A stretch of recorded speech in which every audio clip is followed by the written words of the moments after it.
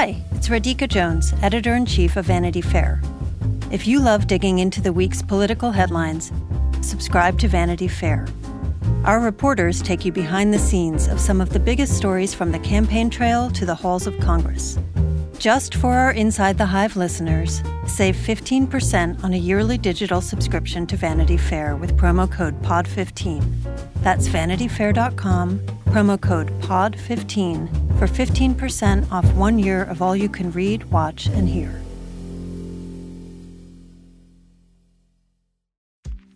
AI is making waves in every field it touches. President Biden is now on TikTok, and the election draws closer each day. With so much going on in the world, it is hard to keep up with it all, let me tell you. Hi, I'm Kai Rizdal, the co-host of Make Me Smart. It's a podcast from Marketplace. And every weekday, Kimberly Adams and I break down the latest in business and the economy with short daily episodes to make it easy for you to stay in the know. Listen to Make Me Smart wherever you get your podcasts. Welcome to Inside the Hive. I am your host, Nick Bilton. Now, I know some of you are expecting this show to be about Trump and Michael Cohen and Paul Manafort and the fall of the Trumpian empire, blah, blah, blah. But this week, we're actually going to be talking about something much more important to all of us, the economy and the coming recession. For those looking and satiating for some of that Trump-Cohen-Manafort conversation, you'll have to tune in next week where we're going to have Emily Jane Fox, Vanity Fair's Cohen connection and political reporter, on to talk about what this all means.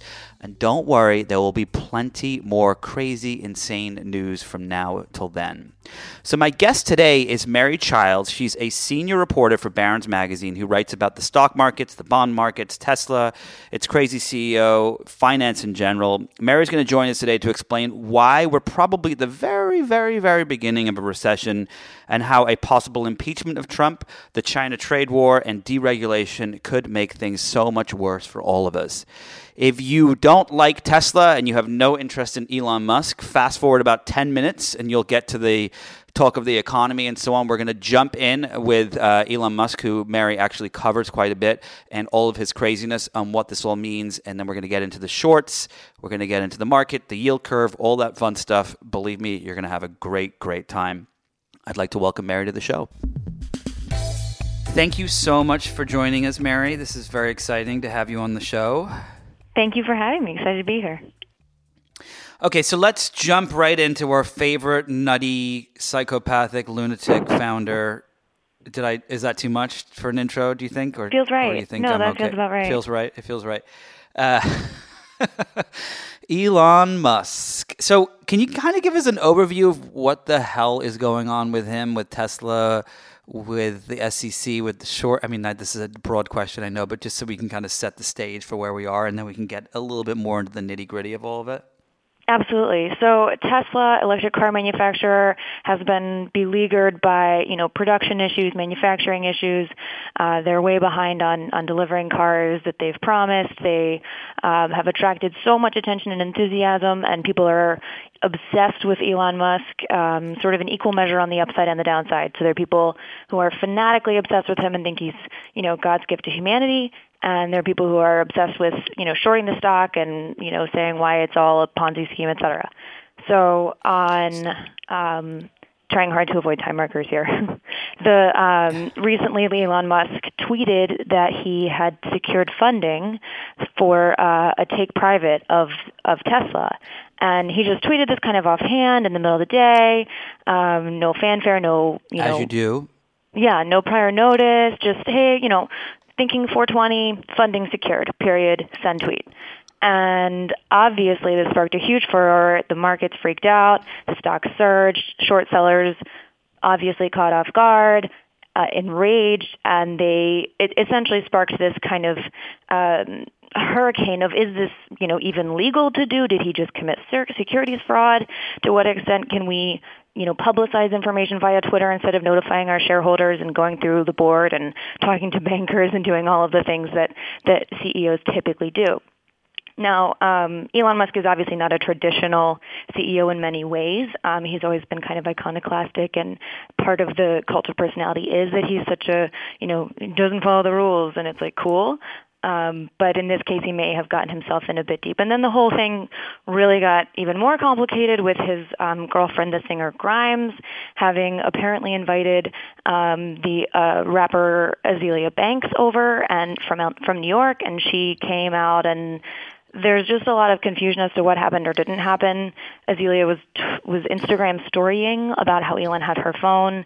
He's like, I don't know her. Through a lawyer, he claims he doesn't know Azealia, and she's just going on in her stories, lighting him up about the weirdness of the weekend. Him and Grimes, actually. So if I told you a year ago that you would be writing for Barron's about Azealia Banks, Grimes, acid, Ambien parties, Elon Musk, and SEC filings all in the same sentence, would you believe me? Probably not, right? Absolutely not. No. I would be delighted, but I would be confused. Yeah. So here's the question. Did he break the law? And if he did break the law, can he go to jail? Or would he? Or is he just kind of above the law in the same way, like Trump is and people like that? Well, I mean, I think there's this big conversation about that we don't really seem to prosecute, this type of crime. We very rarely jail, quote, bankers, close quote. There's just not sort of a impulse to jail the managerial class in our country. So under that, no, I would imagine he doesn't necessarily have too much to worry about. That being said, it does appear, it's sort of a joke on the internet that this is like a very overt violation of Reg FD. You do actually, there is a process for these things. So, if there is not fully secure funding, as he seems to have asserted in, one would think, clear language on the internet, that's, potentially a very big misrepresentation, and that would actually be, maybe securities fraud. So one hopes that he definitely has secured funding. It does not necessarily look like that. You can get into an argument about what words mean, but, you're starting to split hairs at that point. Well, according to Rudy Giuliani, truth is not truth. So maybe according to Tesla and Musk, funding is not funding. We'll see. Exactly. When he meant secured, like he felt really secure, Exactly. When you look at this and the way he acted and the way he's been acting as a crazy CEO, do you think that this is it the pressure of the short sellers? Is he just giving everyone the middle finger? I mean, it seems like. Do you think this is all planned? That there's some grand Elon Muskian thing that's going on here? Or what do you think is going on? Gosh, so much. So honestly, it feels very much to me like this is the person who needs help. And obviously, so he gave a recent New York Times interview in which he said, if somebody else wants to come be CEO, please do it. I'll give you the reins right now. I think that's a little bit, in contrast to his behavior to that moment, and remains to be seen if he actually would hand over any reins. Because I think he, like a lot of founders, have a hard time, or a lot of managers have a hard time sort of giving up control. If you've worked so hard to make something a success, you can get very hyper-focused. The thing is your life. He says he's been working 17-hour days, et cetera. This becomes all-encompassing and all-consuming, and then you lose perspective and you start to hyper-focus, and he spends so much time on Twitter. He sort of jokes that he's like, I don't spend that much time, but it's self-evident that he's just sort of persistently on Twitter replying to trolls and bullying journalists, and, all of which does not necessarily serve the purposes of, making production at Tesla better, but really just magnifies his own issues. So he can't get out of his own way. And it feels as though this, he tries to, the more he tries to kind of clamp down, the worse it gets. But it's funny because until things aren't working, that sort of micromanagement, that eccentricity and that weirdness is part of the brand build. And they're like, oh, he's so passionate. Oh, he's so, he's very honest about how he's a wild man, but he's loves the company. So that until there's some indication that something's going south, that looks like some kind of genius CEO move. And then now that it's kind of there are real issues, they had to cut the staff a bit. They've, trimmed what they say were contractors in June. These things start to add up to create sort of a negative thing. And then once the tide turns on that sentiment, I guess it seems like all of a sudden these erratic behaviors are not so cute anymore. Do you think so? You've written about all of these different kind of founders and tech CEOs and so on, and one of the things that I can't really necessarily figure out with Elon Musk specifically, and with all of them, I guess, but with Elon Musk is, having one good idea is great, but having multiple good ideas is something else. And Elon didn't actually have the idea for Tesla. He bought it, right? Do you think that he is the genius that people play him out to be? Or do you think that there's just been kind of a lot of luck and a little bit of shuffling? Or what are your thoughts?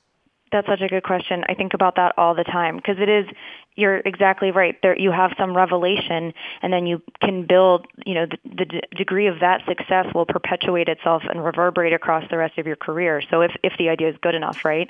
So with Elon Musk, yes, he had some great early successes and then, bought his way into Tesla. And with a lot of these industries that he's managed to break into, they're high barrier to entry industries, but guess what? If you have a lot of money, that's not such a high barrier.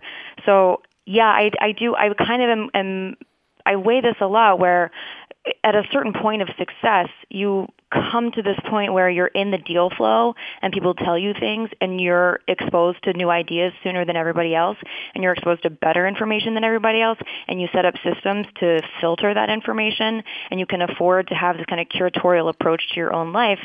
And by doing so, you kind of set yourself up to naturally be successful. So it's kind of a case of like your own, it becomes self-perpetuating and widens the divide against, every Joe Schmo who's, making $60,000 as your engineer, working and living with two roommates.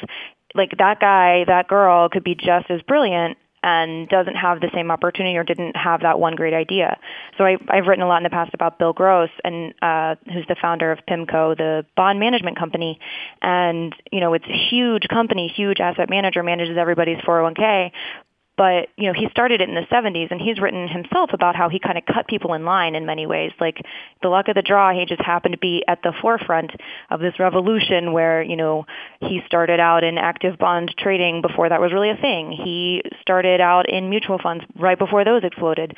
So by cutting in line and being first, you are essentially luck of the draw and then plus a little bit of talent and ability, and you're done. So I think it does become sort of, and then the next question is, does it matter? Like, what's the difference between being a genius and just being really rich and having all that access?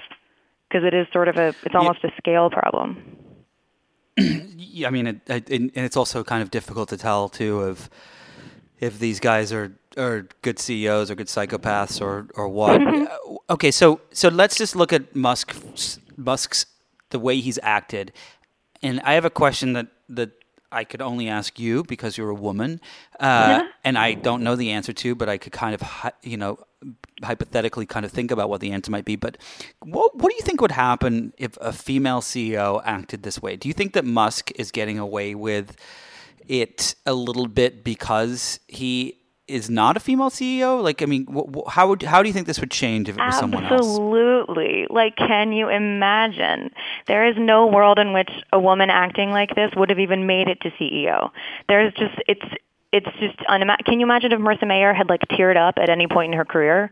Like, bless her heart, I'm sure she has, but we never had a candid, vulnerable, open, like wildly confessional interview with the New York Times because that would have caused an open revolt at Yahoo and shareholders would have come for her. I mean, they did anyway. She was like perfectly poised. So I just don't Elon Musk clearly needs an executive coach, clearly needs somebody telling him when his ideas are bad, clearly reining him in. And he doesn't get that because he's made it this far by being an erratic, brilliant boy genius, kind of dashing. Everyone thinks he's so interesting. And if he were a woman, that behavior would have been checked 35 years ago. So I think you hit the nail on the head. There's just no world in which a woman would be able to act like this, would have gotten this far acting like this. The more a man is eccentric, sometimes there's a bit of a bifurcation here where, sometimes you really need the adult in the room, and clearly Elon does. But his behavior is like the flamethrower thing. I just can't imagine a woman even beginning. Is just mind-boggling. Absolutely. The fact that it's no, but this is an example of where I think maybe he is. I don't know if he's a sociopath or if he's just not a good guy or what. Like, if I I have a barbecue and there's this electric thing you can get that's not even a flamethrower. It's just like a heat thing to help you start the barbecue better. And I won't get it because I have a 3-year-old and I fear that the 3-year-old might like hurt him or his brother or the house or something. Yeah. I couldn't even imagine having a flamethrower in my home. Right. Someone who thinks about that it's a good idea as a joke to sell these things, that it doesn't seem like someone who's very stable. Am I wrong? Right. Absolutely not. I think that's completely correct. And he's built this brand and he seems to think it's cute to perpetuate it, that he's just like, I don't care, I'm going to do whatever I want, devil may care attitude, which, again, to this point has served him. And, it's very Tony Stark of him. But there's a recklessness and a destructive side of that I think you're exactly right. Most of us have to go about our lives analyzing danger and risk and acting accordingly. And he's just like, haha, flamethrower. Because it's illegal or whatever to ship them cross country, he labeled them incorrectly. I don't think that's cute. Sorry. So you and I have actually both covered a lot of billionaires, and and they're strange people. And I've come to the philosophy myself that they were always strange people, and that they just become stranger when they have more money. It just kind of puts a magnifying glass on who they are. And when it comes to, you can talk about billionaires in general. It doesn't have to be Elon, but do you think that that money changes people like Elon and others, or that they're always this way and we just get to see them in a larger light because they have all the money that they have? I think about this all the time. There is a principle in economics called, it's like the idea of revealed preferences, right? And this is like the fundamental question to me. Does it, once you get to a certain point of being rich, of having kind of all the money in the world, you can sort of extract from the world exactly what you want. You don't have to make trade-off choices. You don't have to say, oh, I can't buy this dumb object because I need to eat today. Once you surpass that level of wealth, your whatever weirdness, whatever thing that you're obsessed with that no one else in the world cares about, but you care a whole lot about, Bill Gross collects a lot of stamps, Elon Musk loves flamethrowers, stuff like that you're other people are like, what? You're spending your money on that? Okay. That weirdness becomes more pronounced because you're allowed to express it. But I do think, you're right, they're completely weird. I know a couple normal multi-millionaires. I don't think I know any normal billionaires.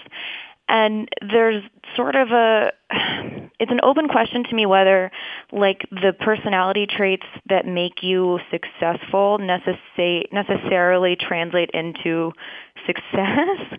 Because, most of the billionaires I know are extremely detail-oriented and extremely intense and extremely petty. And as a journalist, I wonder if you've run into this too, where you say, oh, he had his favorite drink, a glass of apple juice, and they call in a rage and they're like, it's orange juice, and you're like, okay, got it. But the attention to detail that most of us would let go, a lot of times they just can't. That's a trivial and kind of frivolous example, but these things that most people would let go, do they hyper-focus and do they perseverate on these things because they are billionaires and they just are intense and kind of crazy? Or did they become intense and crazy as billionaires? Which one comes first, the intensity and then it causes the riches? Or do the riches come and then you just get wild and crazy because no one stops you and checks you? I just don't know. What do you think? I think that anyone who wants to be that rich has bigger mental problems. I think it's if you want to be president of the United States, you have a problem. There are very few people who seem to want to be president because they want to help people. I think that anyone who knows the way the system works knows that a lot of it is about, you have to have an ego to think well, my ideas are better than your ideas. That being said, I look at someone like Beto O'Rourke in Texas right now, and he genuinely seems like he seems like someone who wants to make a difference and believes that government can make a difference. And maybe I've just drank the Kool-Aid, but there are very few of those kinds of people. But when it comes to these billionaires, I've covered them for years, and they think that they are better and that their ideas are better, and sometimes they're right. Sometimes Right. they ended up where they were because they're right, and sometimes they're wrong. What the problem I think is with all these people is that they start to surround themselves with people that don't tell them they're wrong, and that's where things Exactly. that's where things go badly. The Steve Jobs reality distortion field, where you need that to be a Yes. visionary, and you need to like be able to eat your own cooking and like totally divorce yourself from whatever holds down normal people, but also you need reality. So it's sort of an interesting dance. No, it's completely true, and the question is when does it all come crashing down? Because it always does. It always does. You're listening to Inside the Hive with Nick Bilton. So speaking of crashing down, last question on Musk, and it's really kind of a segue into the larger question of the economy and the markets and whatnot, is there are a tremendous amount of shorts on Tesla. And this is one of the things that pisses off Elon Musk as much as it pisses off Elon Musk. Why is that the case? And are people missing something by shorting this company so much, or is Elon missing something by realizing why they're doing it? Such a good question. I think whenever you have such a reckless CEO, it oftentimes does indicate that there may be other problems. Someone who's like fast and loose with regulatory disclosures, there may be other, like it's often a tip of the iceberg kind of feeling. There's a higher propensity, if you're identifying traits of someone who might have some kind of personality disorder, who clearly is not acting in the interest of shareholders or whatever, like that often means it's kind of a, where there's smoke, there's fire. You'll find something else. And that's not even to mention the production issues and the like vast operations issues that Tesla's facing. So I think if you, compare the valuation, which has been fluctuating wildly lately because of the tweets and because of all this, short squeeze plus, turns out it was a regulatory problem. It's been an absolute roller coaster. I think trying to evaluate the company's worth is really hard. You have to do a lot of calculations to back into their costs and what they're doing. And they don't give a whole lot of transparency. And then you have like all these other things attached to the company like Solar City and different businesses that it's not perfectly clear that they're the favored child. And it's not clear that they're going to be necessarily so profitable if they're not getting the leadership that they need and the attention that they need. So I don't know. If you have a CEO who's spiraling, it certainly makes a lot of sense to not be in the way of that. That being said, I think personally I would find it hard to stomach that roller coaster as a short or a long. So, if it were me, I would step back. But but it does look, it was very, very high valuation lately. So I don't know. But so perfect segue into the larger theme of this, which is that everything seems to have a high valuation lately, right? I mean, it is across the board. We have our first $1 trillion company. The current bull market is, I think it's the longest on record since World War II, if I'm not mistaken. The market's risen 300% since its 9-year low, almost decade ago. Is this all going to come crumbling down? And if so, like what sets it off? And I know you've written a lot about this before and how kind of trying to time these markets is a fool's errand. But what do you think is going on? Do you think everything is overvalued across the board? And how do you think this all plays out?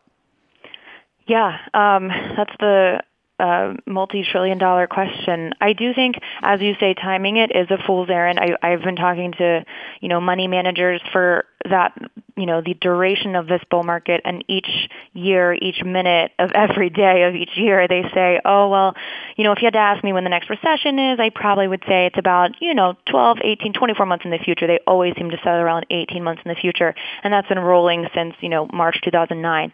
So I'm not sure necessarily, that doesn't invalidate that the next crisis could be 18 months away, but it does lend some, it sort of underscores the importance of playing it safe in terms, you don't want to like necessarily put all your chips on, I'm going to go super short the market because it's got to turn, we're going to have a recession tomorrow.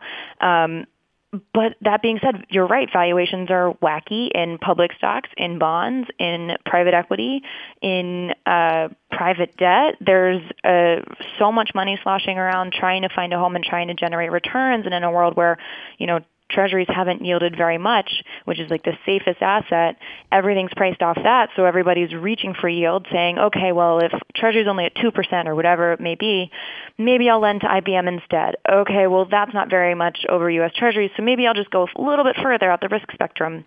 And as a result, corporate issuers, companies haven't been punished for taking on a ton more leverage. So they're like, all right, like if you're not going to make me pay more for this, I'll just take more money. Fine. Keep going. Like, give it to me. Yep. Exactly. So you've seen this ballooning in the kind of bottom rung of investment grade bonds, corporate bonds, which is the triple B slice. And I mean, that's kind of fine right now, but the day and time, the economic cycle. Isn't that the thing that the same, of course, different asset class, but wasn't that the thing that kind of led us to 2007? Well, there was certainly, there was a ton of borrowing. We had a lot more kind of mega LBOs at that time, like club deals with all of, KKR and all of its friends buddying up to buy out companies and lever them up. And then that was concurrent with the run-up in leverage in the housing market and the run-up in leverage. And so, yes, but it was sort of a part of this beautiful puzzle, extremely fragile, codependent system of risk. So one hopes that we've mitigated that with regulatory changes since, but it's sort of. Isn't Trump undoing all those regulatory changes? Yes, but because it's been such a long time of having that Dodd-Frank babysitter, bank balance sheets in America at least are pretty good. So there's some, they haven't been able to take as much risk for that whole time. And so they missed out. So they really couldn't, they'd be hard pressed to get super crazy between now and the next 18 months, just levering up like wild. Like even if all of that is stripped back and they're left to their own devices, it would take them a minute to just get as dirty as they wanted in markets and really cause a problem. So ostensibly, because things have, the starting point is now instead of they haven't had this whole decade to lend like crazy, we have a bit of a safety cushion there. So, but this is the question that I was thinking about is, okay, so they're going to turn all this, they're turning all these things back. And does this inevitably mean that we're going to start to see a 2007 happen? Maybe it's of course not going to happen in the next, in the next 2 years, maybe. But should we be terrified, irrelevant of whoever takes office in next presidential cycle, that we are the groundwork is being laid for what could be a disaster in a few years?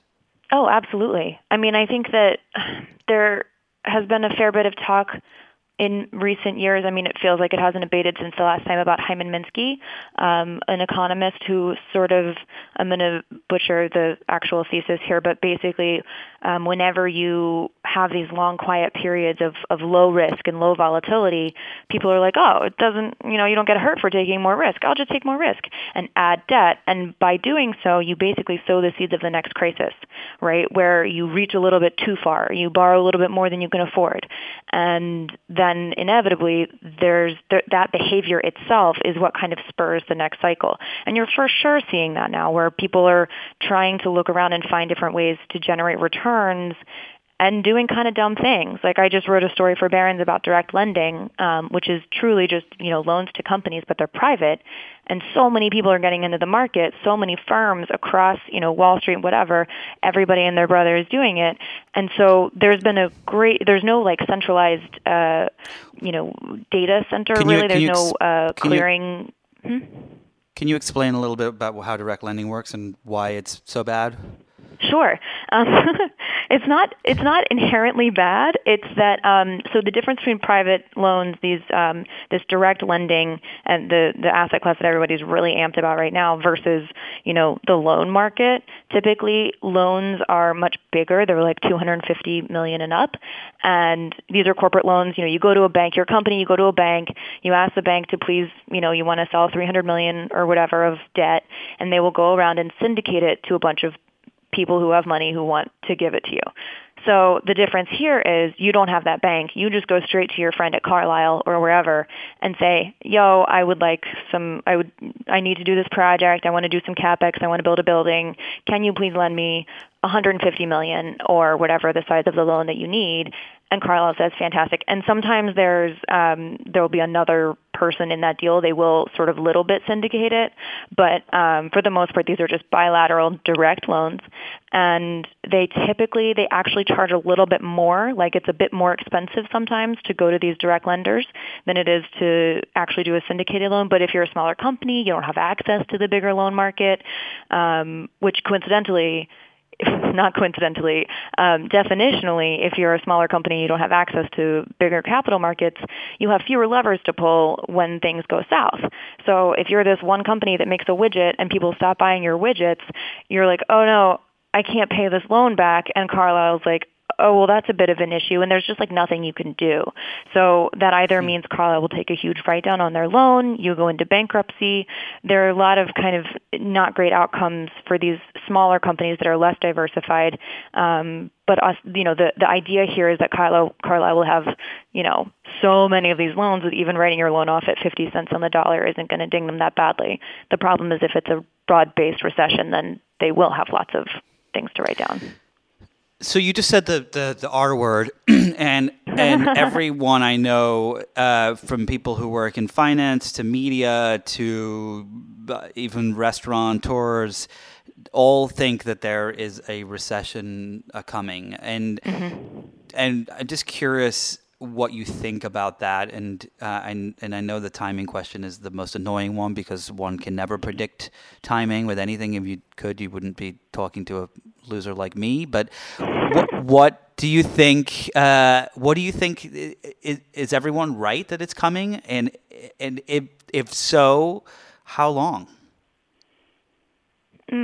Such an impossible question. I mean, I do. So I have covered bond markets for a long time, which either means that because of all of that time covering it or because I chose to cover it, I am naturally more pessimistic. There's like a saying or a theory that stock investors are optimists and bond investors are pessimists because the best you can hope for is a little bit of capital appreciation, but mostly you get your money back at the end, whereas stock people are like, oh my God, we're going to the moon. This is great.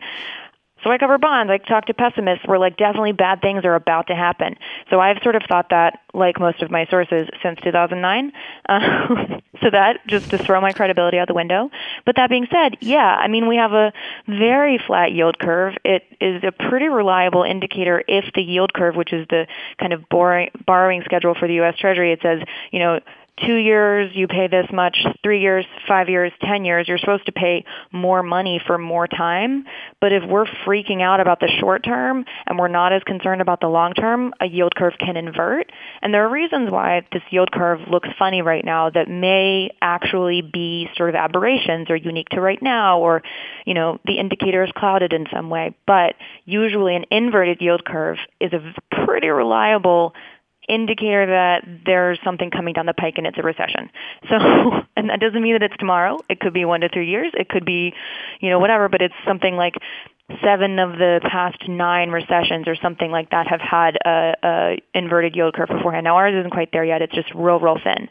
So then you also look at the housing market, and the luxury market in New York has taken a huge hit. The tax change, the regulations, SALT tax change there has been pretty bad for some of these higher tax states, higher cost states, and even in some of the states that don't have changes to the deductions for your mortgage, they don't necessarily, they're softening too. So even in sort of lower tier, entry level, first starter home type pricing, you have some softening. So across the board, that's not super great. We do know that playbook. I very seriously doubt that will necessarily spark some kind of wildfire because we did a little bit learn our lesson last time. So the housing market is a bit less levered, or at least not, the first domino in a series of extremely levered dominoes. But it does feel like I'm just not sure about the state of the U.S. consumer, because if there, we had a delay in the tax rebate in 2017, and because of that delay, it was like a 2-week delay, which is not massive, but a ton of people were so tightly wound, their finances were so tightly wound that they missed their credit card payment because they didn't have that tax rebate. They were counting on that tax rebate. So that says to most people, like, what if there's a bit of a change? What if, we already kind of saw a washout in Bitcoin where people are reaching for, yield in a way, where people are hoping to make this get-rich-quick scheme. There just seems to be more consumer stress than I feel like I've been hearing for the past, 5 years. Does that feel accurate to you? No, yeah, absolutely. I mean, I'm obsessed with real estate. I'm the guy that, when I land in a city, I pull out Redfin just to kind of see what everything costs. And I, laying in bed at night, I just look at houses. It's fun. And one of the things that you're starting to see. Yeah, and it's really fun to kind of imagine what you would do with that $80 million home, or why you wouldn't even take the other $80 million home because it's so hideous, even if someone gave it to you. There's a lot of those in Beverly Hills. But one thing that's been interesting, just anecdotally, is seeing more homes sitting on the market longer, and also seeing price drops, and that I haven't seen. At least in the LA, New York markets, New York is different because it's gone through its thing. But in the LA market, I haven't seen that happen up until the last couple of months, and makes me think, well, something might be afoot here. Right. We experienced that. So I just bought a house in Richmond, Virginia, and bought one and sold one. Congratulations. And thank you.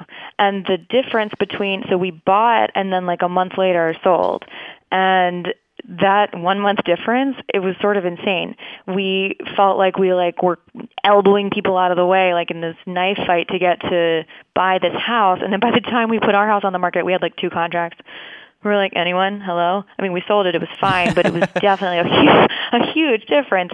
And I think, that's not at the $80 million price point. I am a billionaire. I should have mentioned that before, but figured petty and intense, jerk, right? So, yeah. My personality.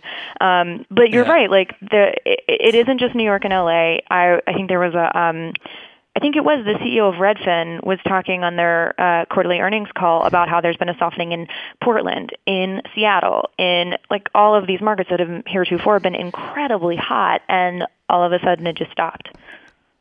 To me, look, I'm not a finance expert, but to me, when you start to see the thing that I've always realized working for the Times and Vanity Fair and so on, and covering technology companies and tech stocks and so on, is that when you see one thing happen, it starts to affect everything. There's a ripple effect that you can't necessarily, you don't see it happen in the moment, but you kind of get to see it in hindsight, and it happens every single time.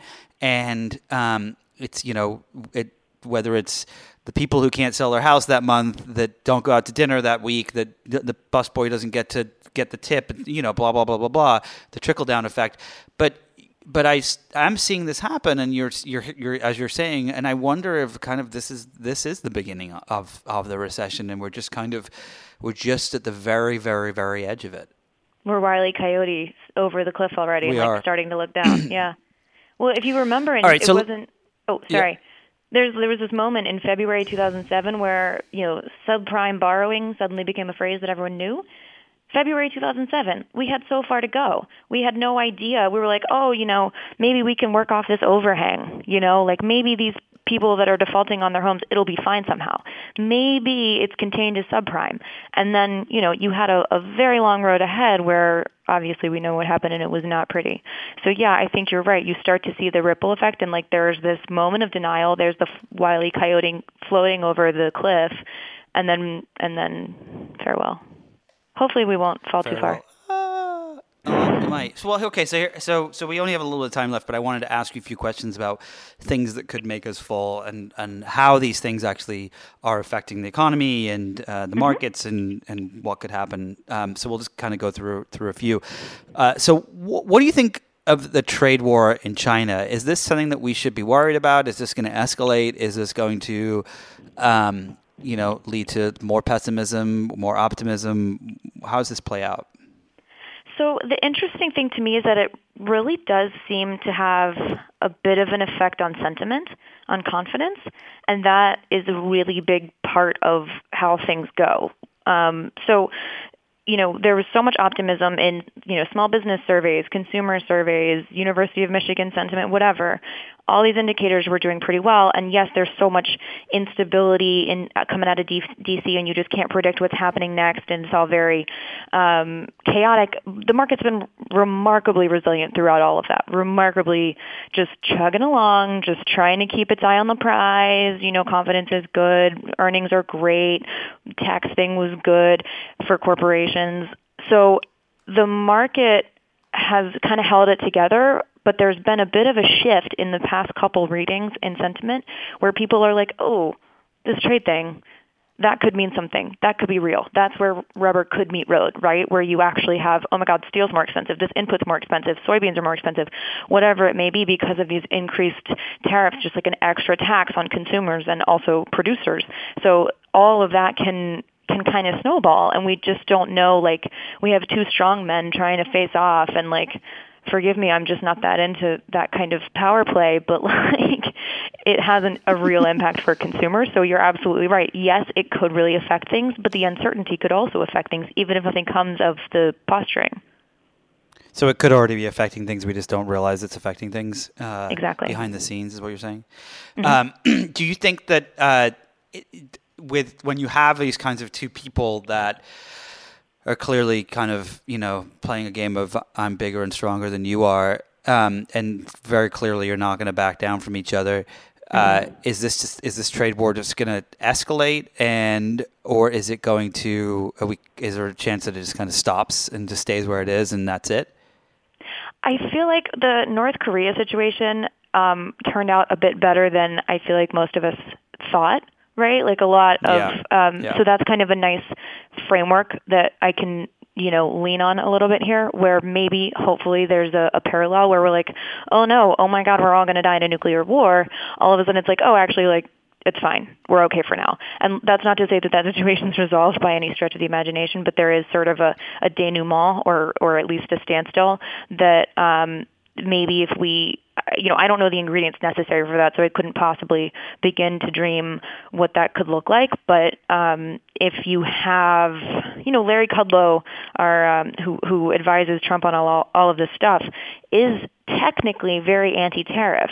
Now, his rhetoric has turned since he's been in the White House, and he's, come around to the idea of tariffs, and that was sort of a gradual process for him of, blanket tariffs are bad, but specific ones, targeted ones are good, and now it's just tariffs are all around fine. That's not his ideology and hasn't been for his whole life, so I'm curious if there's some sort of, I feel like he would be more interested in pushing for a kind of, some kind of resolution to this. So I hold out hope, but I don't know what it would look like. All right. So let's just say, there's been a lot of insane news with Trump the last couple of weeks. He, of course, has seen his personal lawyer indicted, and who's now thrown Trump under the bus and said that he did it, paid off the the hookers and the whatever they were, strippers and Playboy models sex and whatever workers. He paid, sex work, whatever they were, he paid them, and Trump had advised him to. Manafort has been convicted. More stuff coming. If the Democrats win the House, which hopefully they do, fingers crossed, knock on wood, et cetera, and there is a higher chance of impeachment. I am very pessimistic that there will be impeachment. I think that it's going to be very difficult for them to actually pull that off. But let's just say hypothetically, in a dream case scenario, there is does does the market just disintegrate on that? I mean, is it just pure chaos, or is there a world in which, the markets are like, hey, you know what? Maybe having this lunatic in office wasn't a bad idea, and that we won't hit a recession, we won't go through all these things, and the markets do the opposite? I think that's such a great question, too. It feels like, so if you recall, the night of the election, futures plummeted. Everyone was like, oh my God, I didn't expect this. Everything dropped. Everyone sort of was panicking. And then the next day, what investor, was it Carl Icahn who went home and bought like $1 billion of like whatever S&P minis and thought he was pretty clever? Yep. I forget what it was. But the market sprang right back. And they're like, oh, I forgot, this guy's good for taxes and whatever. And a friend, well, actually, you will read in Lake Success, Gary Steingart's forthcoming book, there's a super great line that is, I'm sorry, it's a spoiler, it's sort of near the end, that says that the market is functionally, it just acts like a middle-aged white man. And I think that that's a pretty good analysis, because the market was upset and then it was like, actually, this is fine for me. I'll do fine. And that has turned out to be completely true. And with that lens, it's sort of hard to say if you personify the market as a middle-aged white man who's kind of optimistic and just muddling through, does it necessarily mean if there's an impeachment that's bad for, consumers and bad for companies and bad for corporate earnings on a forward-looking basis? I mean, markets hate uncertainty, but this trade war thing is kind of sucks, so maybe it's not that bad. And I do think there's also in the markets a phenomenon of sell the rumor, buy the rumor, sell the news, which when it's bad news is the inverse. So it's like, okay, if there's this overhang that the market's really nervous about and kind of, has had all these anxieties about, once that overhang is removed, there's always this relief rally. And I think you'd be hard pressed to say that the entire time Trump has been in office, there hasn't been a bit of an anxiety about that. So while the conventional wisdom would sort of indicate, yeah, markets would plummet because no one likes an impeached, that's just chaos at the top of, the country, that's bad. There's kind of a window of hope where maybe it's fine. Maybe we just take out the uncertainty. This thing happened. It actually happened.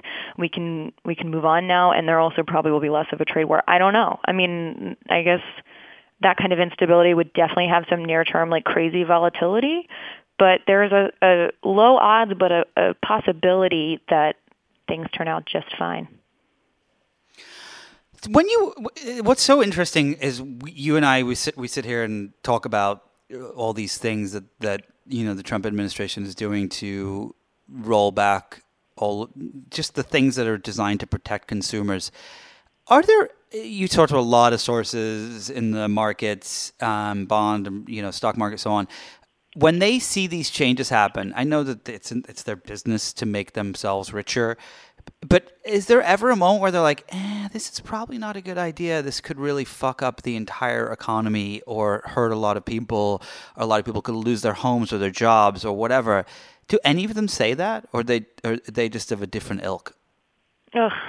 It runs the gamut, right? There are certainly some that are totally divorced from the kind of social impact of things, and they don't really remember that part. But I would say that's a small sliver, honestly. Well, I don't know. A lot of them are kind of this is bad, this will be bad. I see what's happening, and I'm positioning to profit from it. But I know that the societal impact is a negative, and I am sad for this. But there's not a lot you can do, really. I mean, it's sort of can you abdicate responsibility and say oh, I can't do anything about this while positioning to profit from it? Is that the responsible thing to do? Is that all you can do? Because once you amass your personal profit from positioning to, capitalize on whatever, rollback of regulation XYZ, maybe then if you amass enough personal wealth, you can donate it to the candidates that you like that will then perpetuate better social rules and help the people from saving, from losing their houses or whatever. So I think that's sort of the train of thought that a lot of them have, that, I'm not responsible for what's happening. I will focus on my own kingdom here, this small world where I have control. And insofar as I can affect the outside world, I will do that when I can. I don't know if that feels small to me a little bit. I understand it. Yeah. But there's, it's a little sad. It's a lot sad. But it's the world we live in with these megalomaniac billionaires like you and me. Right. All right, last question for you. is Bitcoin. So earlier, about a year ago, I think, I've done a few Bitcoin podcasts, and we thought this was going to change everything. It was going to be the thing that people bought. It was going to, I remember at the turn of the year, it was at 20,000. It was, hovering around 20,000 Bitcoin. People were saying it was going to be 60,000, 80,000, 100,000. It's now down below 6,000 or something a Bitcoin and continuing to just oscillate in midstream. Do you think that that was another kind of thing that people thought that they were going to make a bunch of money on? The people were shorting it and not shorting it, and so on. Was this just another flash in the pan kind of get quick rich scheme that didn't turn out the way people thought it would? Or do you think that there's still a chance that something like Bitcoin or some kind of cryptocurrency could actually become a part of the economies that we live in?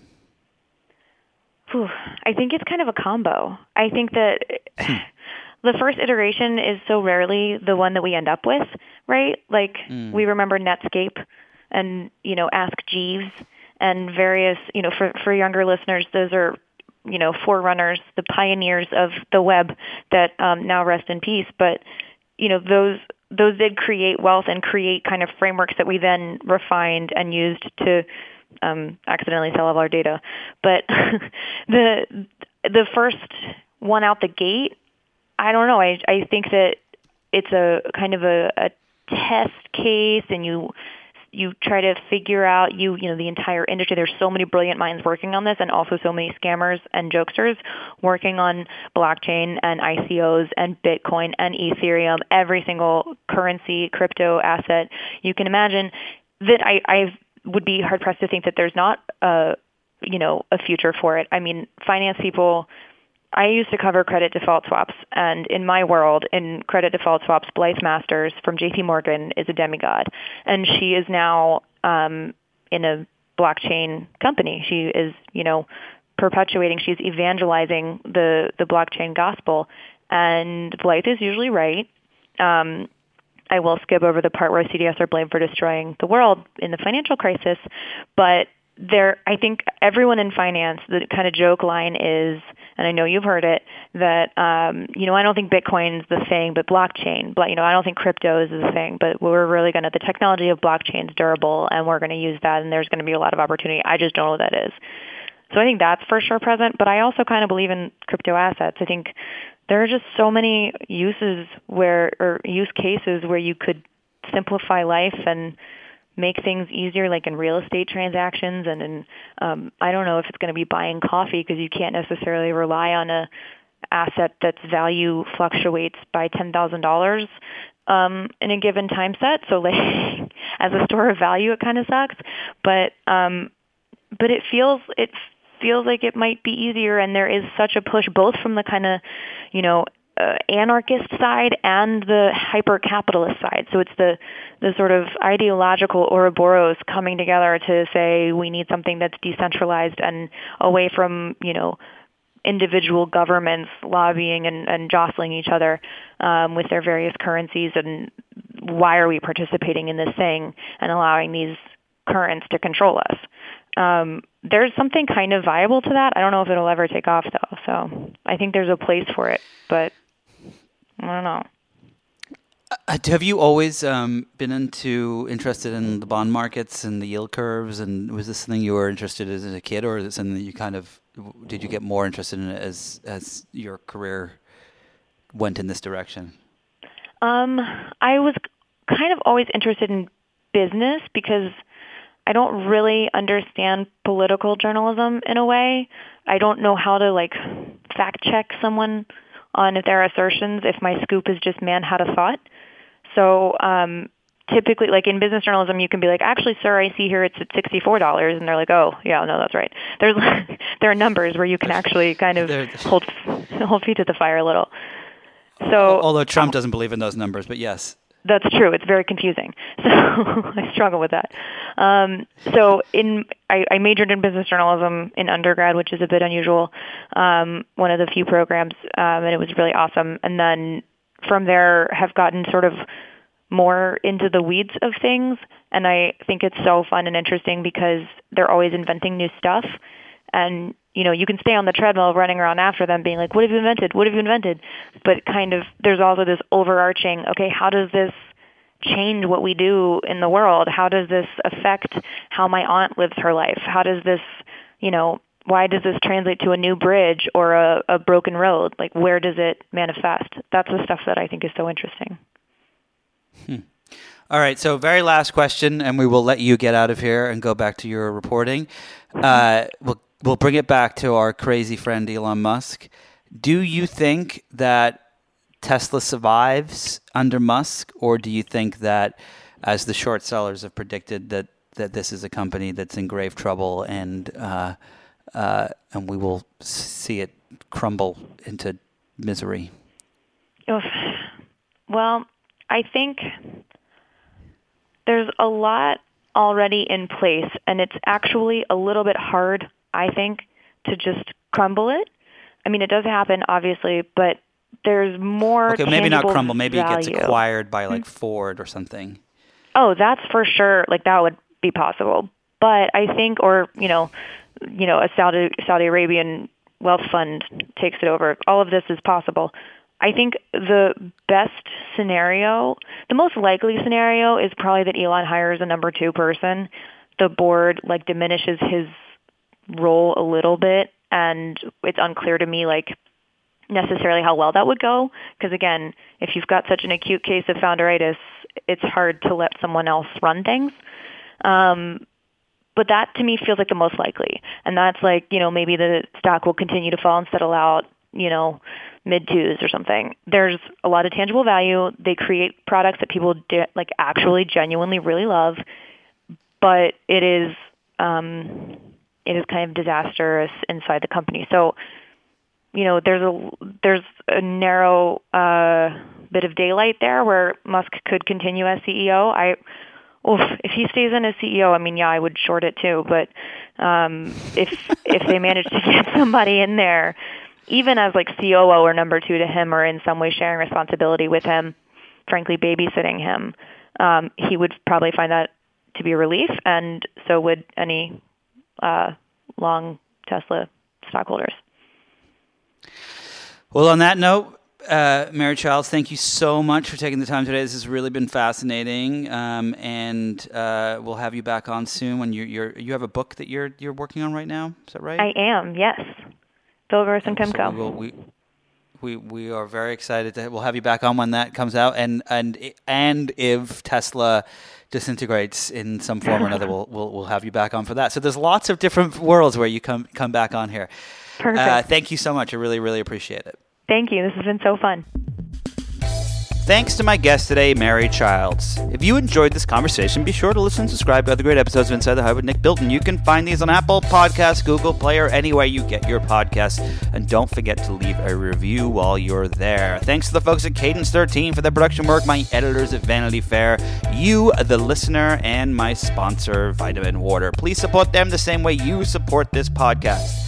Don't forget, I will see you all next week with Emily Jane Fox, where we're going to talk about Trump, Cohen, the end of the world, how we're all probably living in a simulation, and how Donald Trump is here to break it.